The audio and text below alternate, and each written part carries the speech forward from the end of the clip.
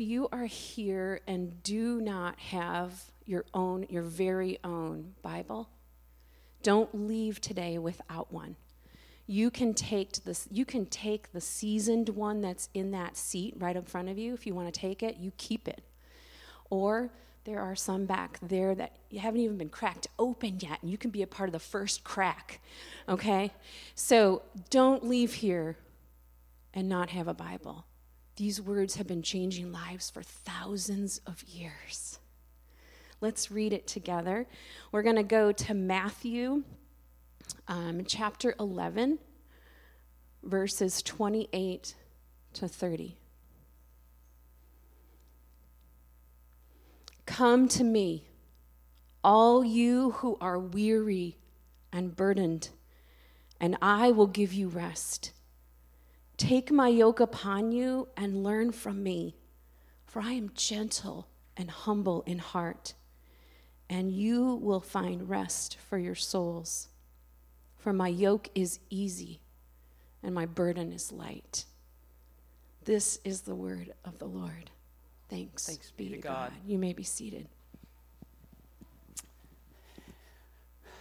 Well, good morning.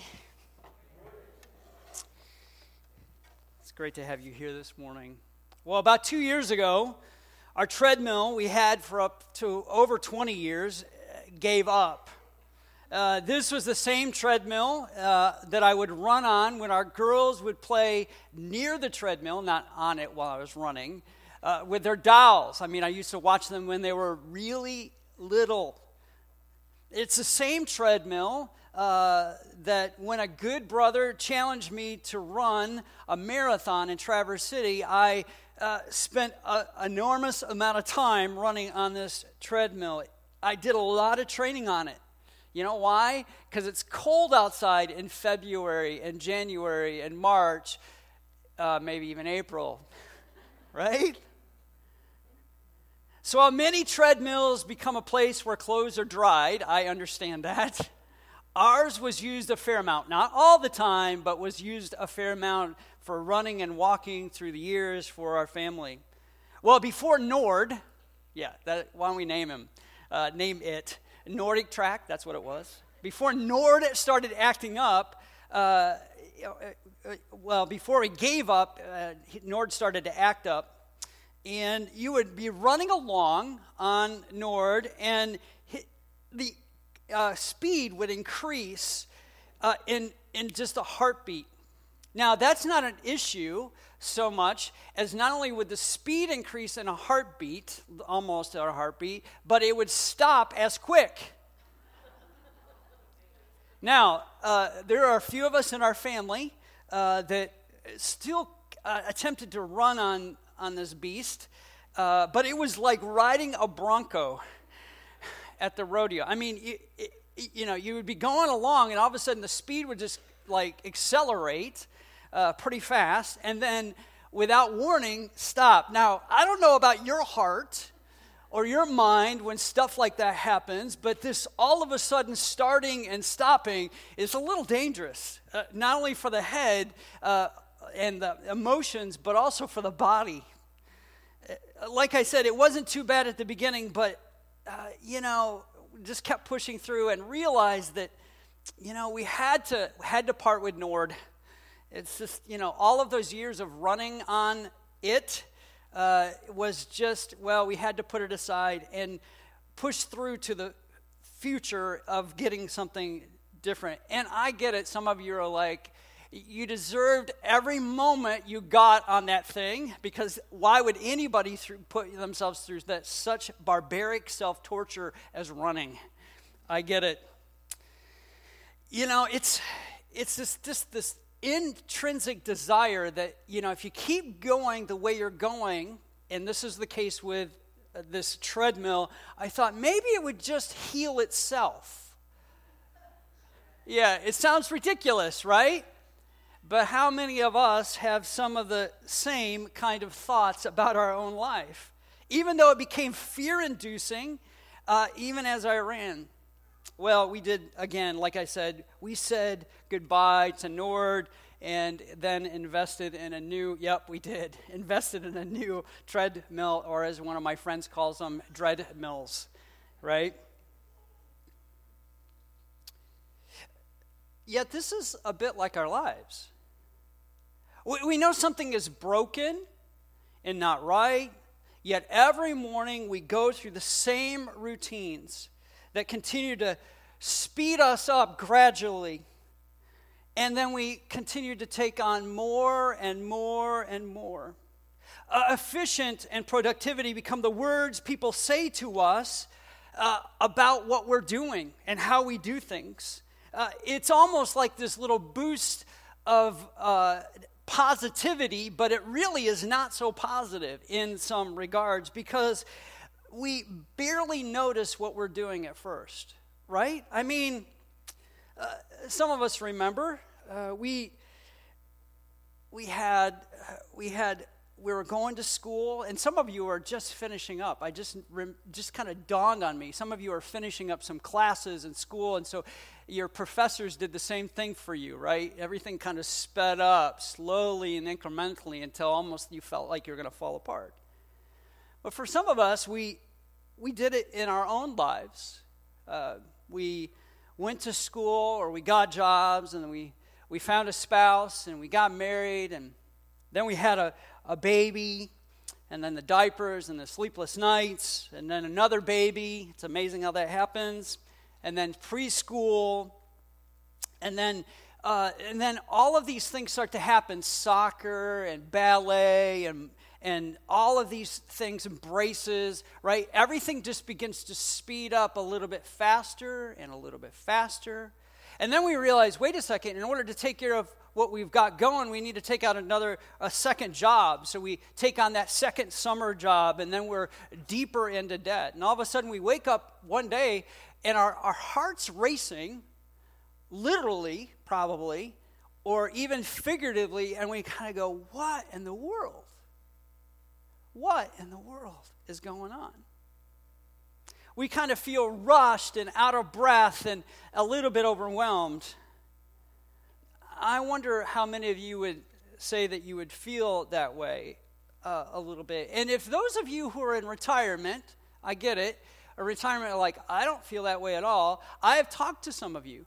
Some of you feel quite out of breath, even in your retirement, because you're being asked and you feel the squeeze to be obligated. And there's stuff to be navigated. But in all of that, we just get overwhelmed, right? I mean, we get so overwhelmed that some of us, this may be a little too detailed, but some of us, we are multitasking in places we thought we had never multitask. Anybody multitask in the bathroom? Yeah, it's only meant for one thing, but somehow we use it for multiple things. Too real? Yeah, I thought so, but true. How many of you would also say occasionally, or maybe you were disappointed with the way life is going? It's not the way that you thought it was, and all because of maybe this idea of the increase of pace and intensity. And you start to think that there's something missing. I have no time to do the things that I want to do, and no time to do the things I love to do, or worse yet, I don't even have time for the very people that I say I love, let alone all of the rest. And you start to kind of scratch your head, or maybe people around you start to scratch their head and go, is life supposed to be this way? When I show up to church, should I show up to sleep, or should I show up to worship, right? Because I don't have any time for anything else. What if I told you that the greatest enemy to the life you may want may be the one that you're living? May be the one that you're living. So the title for today's message is Too Busy for What Matters. Too busy for what matters. We all have places to be, jobs to do, bills to pay, kids to raise, grandkids to raise maybe, parents to care for, dinner to cook, clothes to wash, photos to take, the next movie to watch, the new restaurant to eat at. I mean, whatever's on your list. We have all of these things going. And just because the pace of life is what it is, you find yourself going faster and faster and faster. And you realize, I don't have some time for the things I really want. The meals I want to linger over with the family and friends that I want to linger with. To read those books that you've always wanted to read, or the time to, as my wife would say, we don't reflect enough. The time to rest and reflect about what our life is and what God is actually saying to us. And to have that intimacy with the Heavenly Father that He so desperately wants to have with us that we just don't have time for. That's why this series is called A Better Way. We're not just looking at the truth of Jesus by what He tells us to do, but the way we are to do it. We're examining at least a few ways that Jesus lived and Jesus loved so that we could possibly follow in the same way that He would.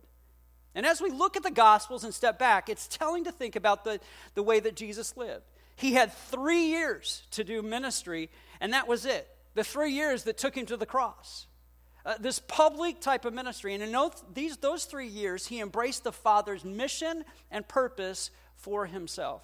He recruited a team of meandering men, trained them in kingdom values, and He endured the scorn of Pharisees. He resisted the temptation of the devil. He healed all sorts of sick people. He loved all sorts of hurting people, and He preached the kingdom of God and lived it. He fulfilled the Old Testament prophecies.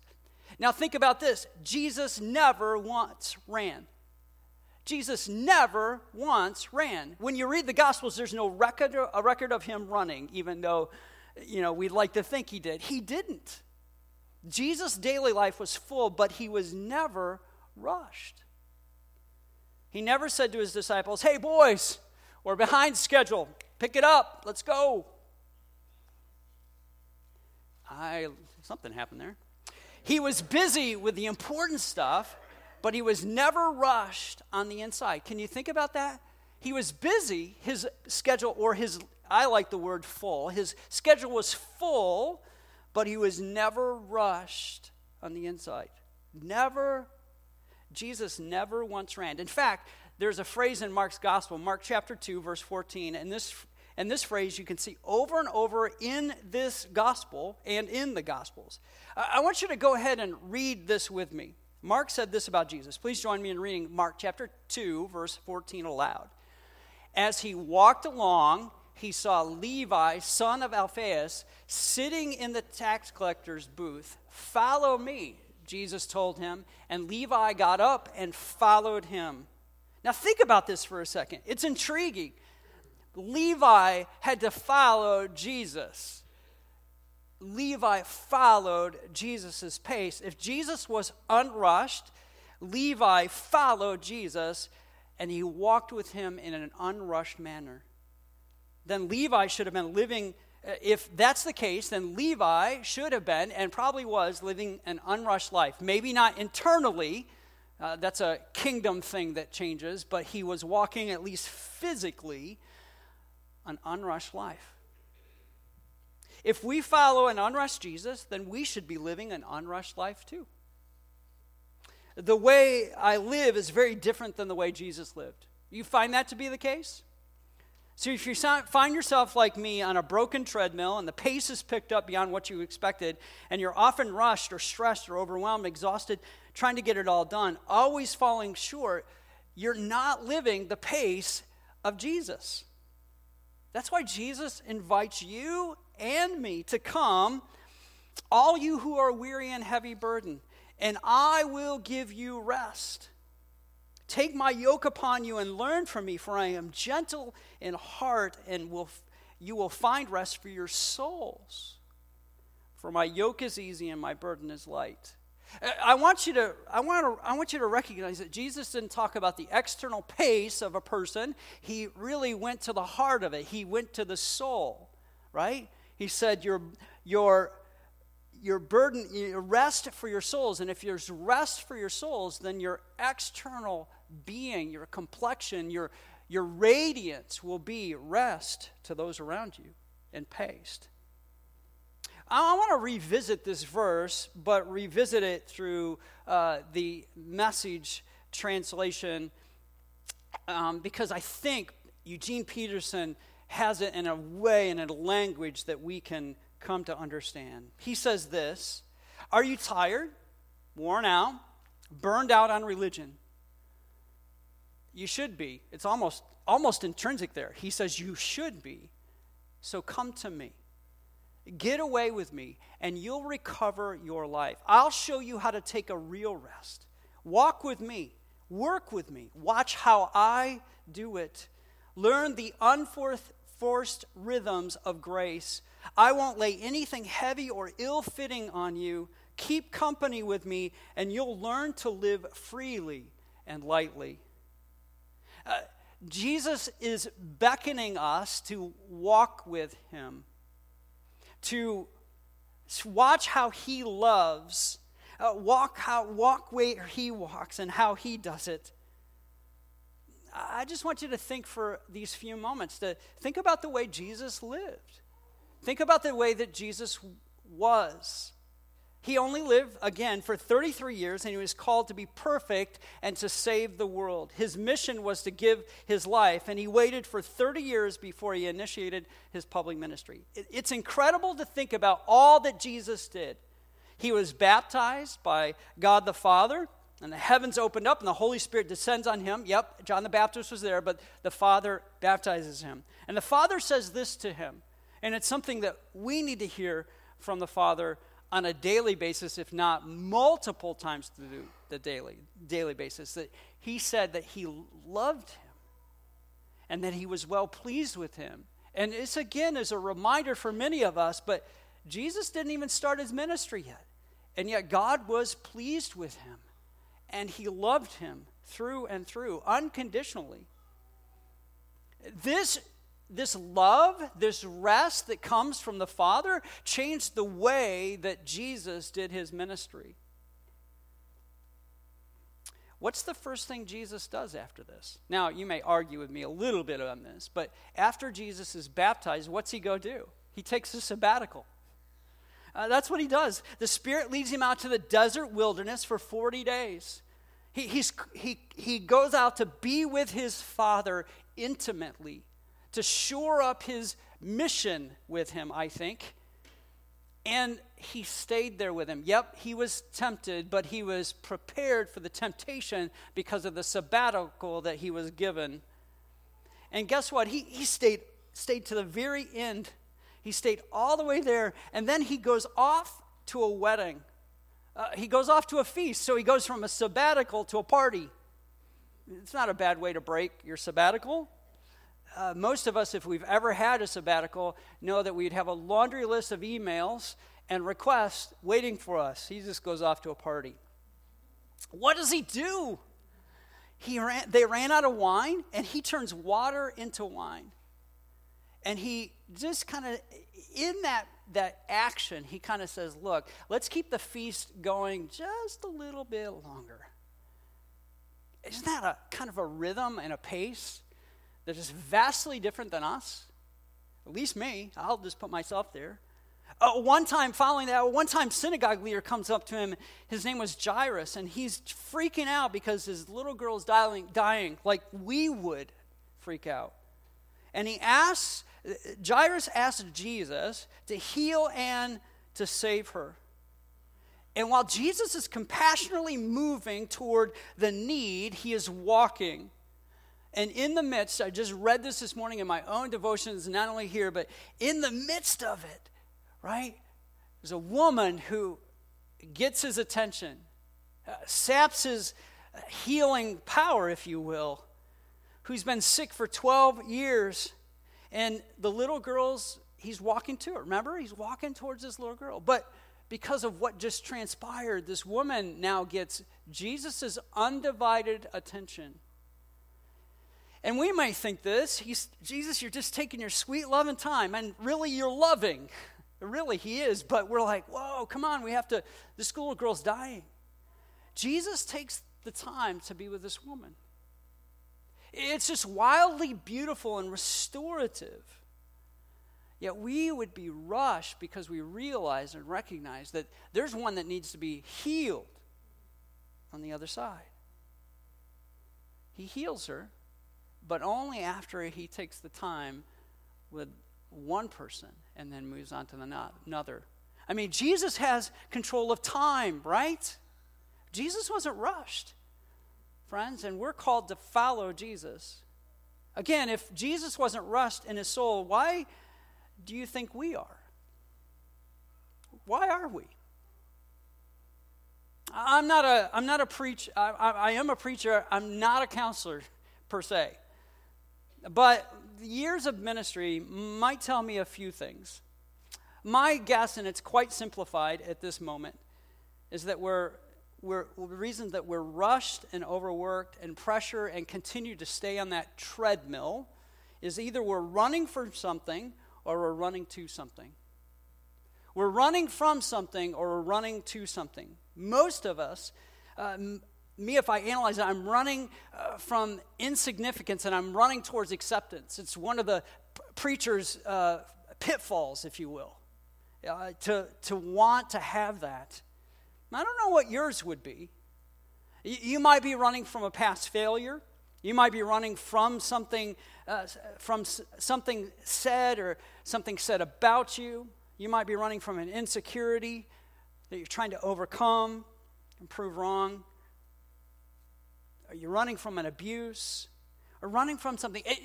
It may fall in those two categories, because if we didn't have those things stretching us, we would probably be in pace with you. I mean, we're constantly torn. If you're running towards success, you're running towards an image. You're running towards popularity. If you're running towards fame, you're running towards being liked. You want to be, right? This statement is going to come back over and over again. But what if the greatest enemy to the life that you actually want is the one you're living right now? Always rushed, always pushing it. Some of you may say, well, Pastor, and I get it, some of you joke with me, and it's great. But some of you may think this, you don't get it. You only work Sundays. Oh, yeah, somebody said it. You know, I got a full-time job, and I have a family, I have all these things. I literally just can't get it all done. There's just too much moving. Very respectfully, if I may say, you all have time for what you decide you have time for. We all do. You have time. You have time for what you choose to have time for. What you choose to have time for. And so, if I may, just to nudge it up the dial a little bit, the answer is not more time. The response is to prioritize what matters. The answer is not more time. The response is to prioritize what matters. And the reason we don't have time for what matters is we choose to give time to what doesn't matter. That's the truth.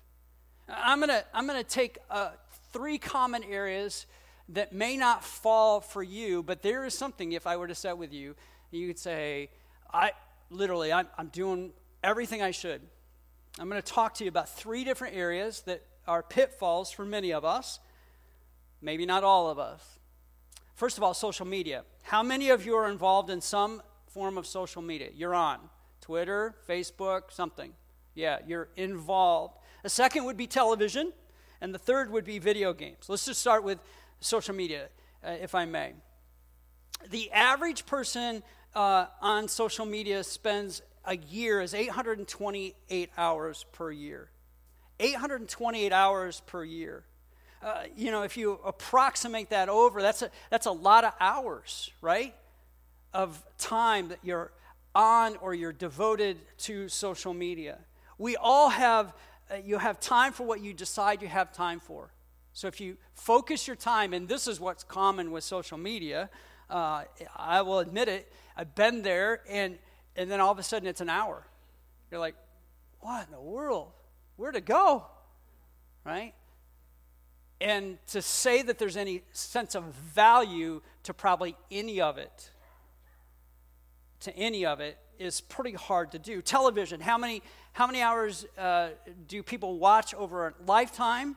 A person watches 141 hours of TV per month. This is according to some stats that I found, or 1,692 hours per year. That's assuming you reach the your U.S. life expectancy now is like about 78 years old. That's 15 years of your life watching TV. Now, before we go to video games, some of you are like, I don't play video games. Yeah, all right, I get it. So I want to break it down.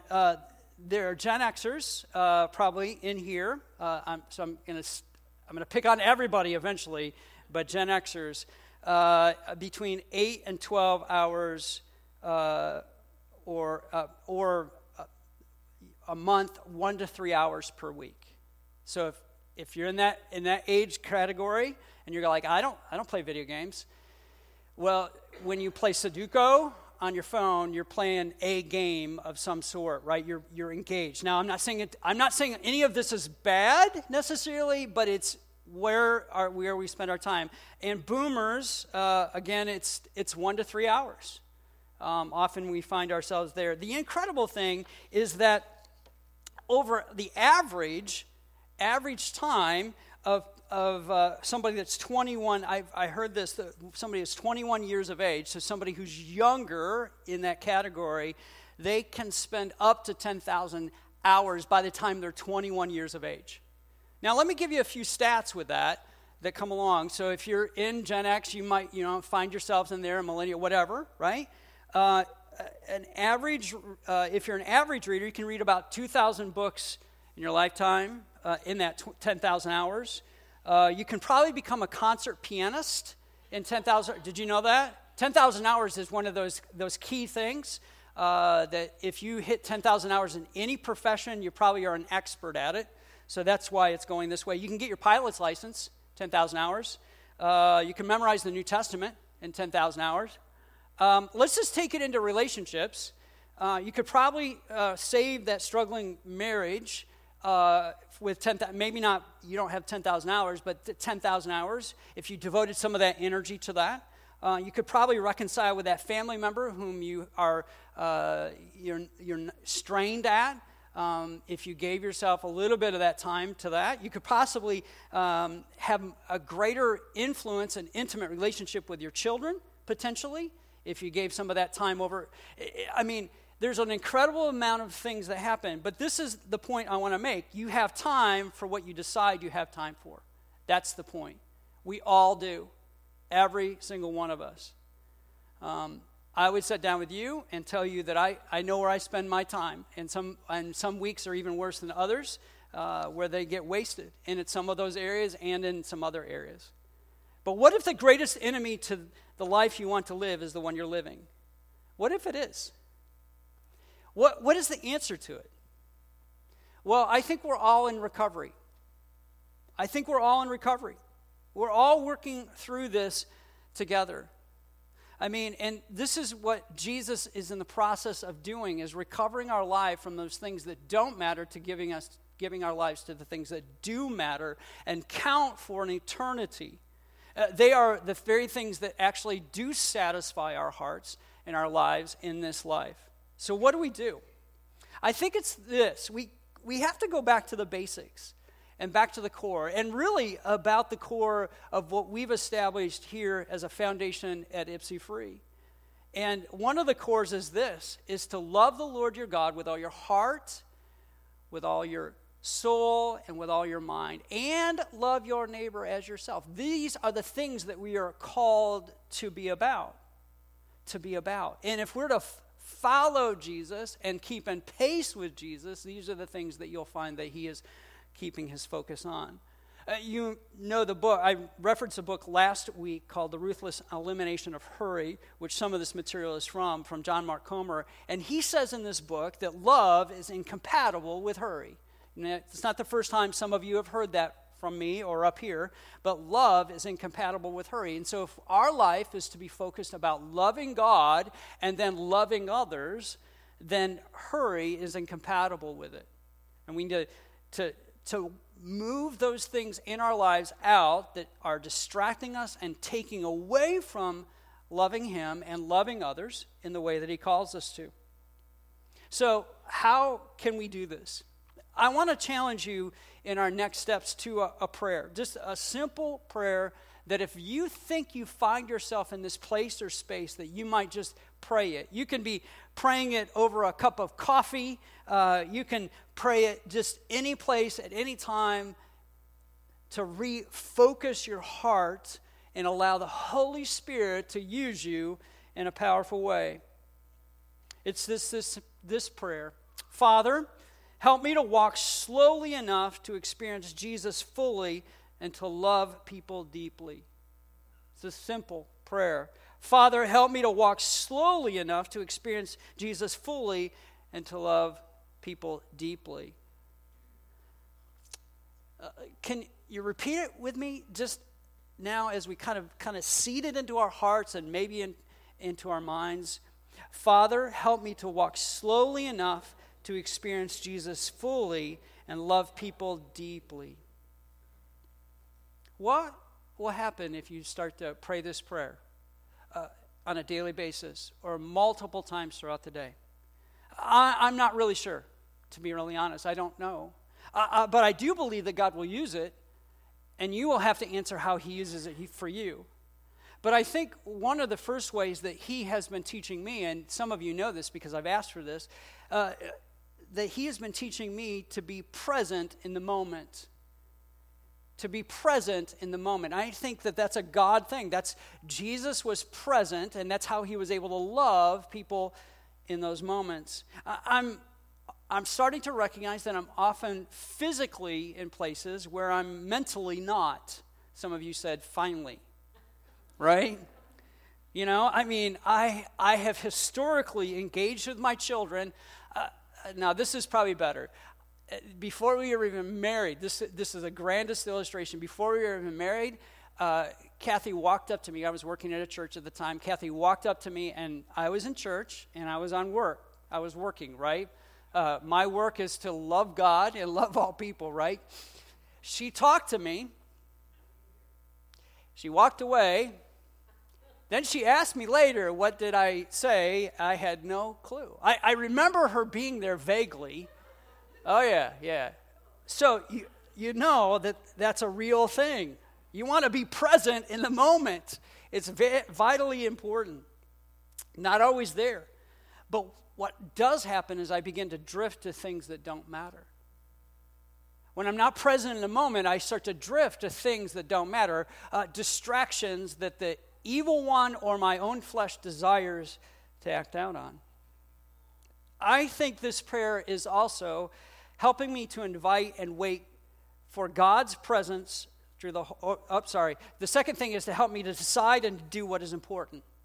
To decide and do what is important. When I pray that prayer, I have to kind of think, how does God want me to walk with Him slowly enough to experience Him and to love people deeply?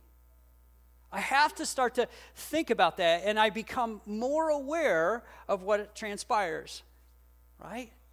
To eliminate the things that don't matter so much and have clarity about the things that do matter the most.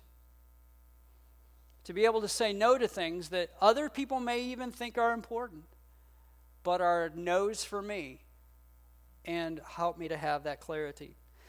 A last thing that I want to share with you is it's helping me to invite and wait for God's presence through the Holy Spirit. To invite and wait for God's presence through the Holy Spirit. It's helping me to see Him work in places that I was too busy to notice before. He's prompting me even to ask additional questions when I'm with somebody or ending a conversation or even spending a moment in prayer that I probably wouldn't have spent in prayer with that person if I was on my own time in my own mind. It just wouldn't happen. And He's taken me in places where I've been able to notice things.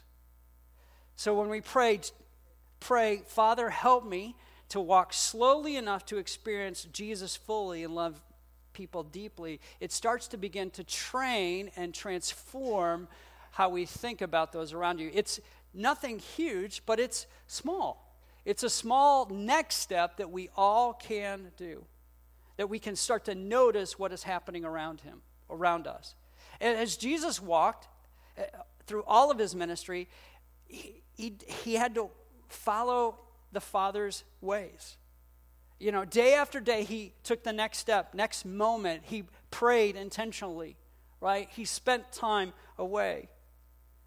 When we know that Jesus is the way, the truth, and the life, we don't just embrace the truth that he taught, which is vastly important, and we will do that, but we also want to embrace the way that he lived and the way that he loved. And as we learn to walk with Jesus, as we all learn to walk with Jesus, we become more like him every single day.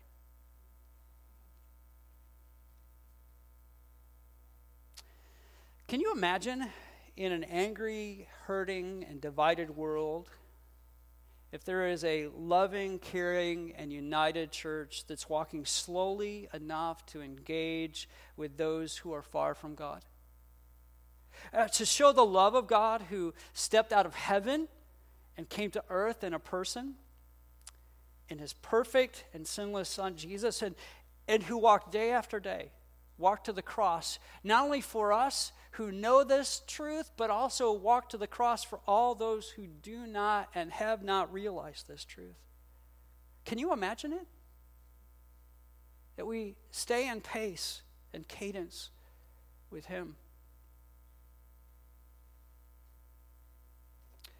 Remember, friends, we all have time for what we choose to have time for.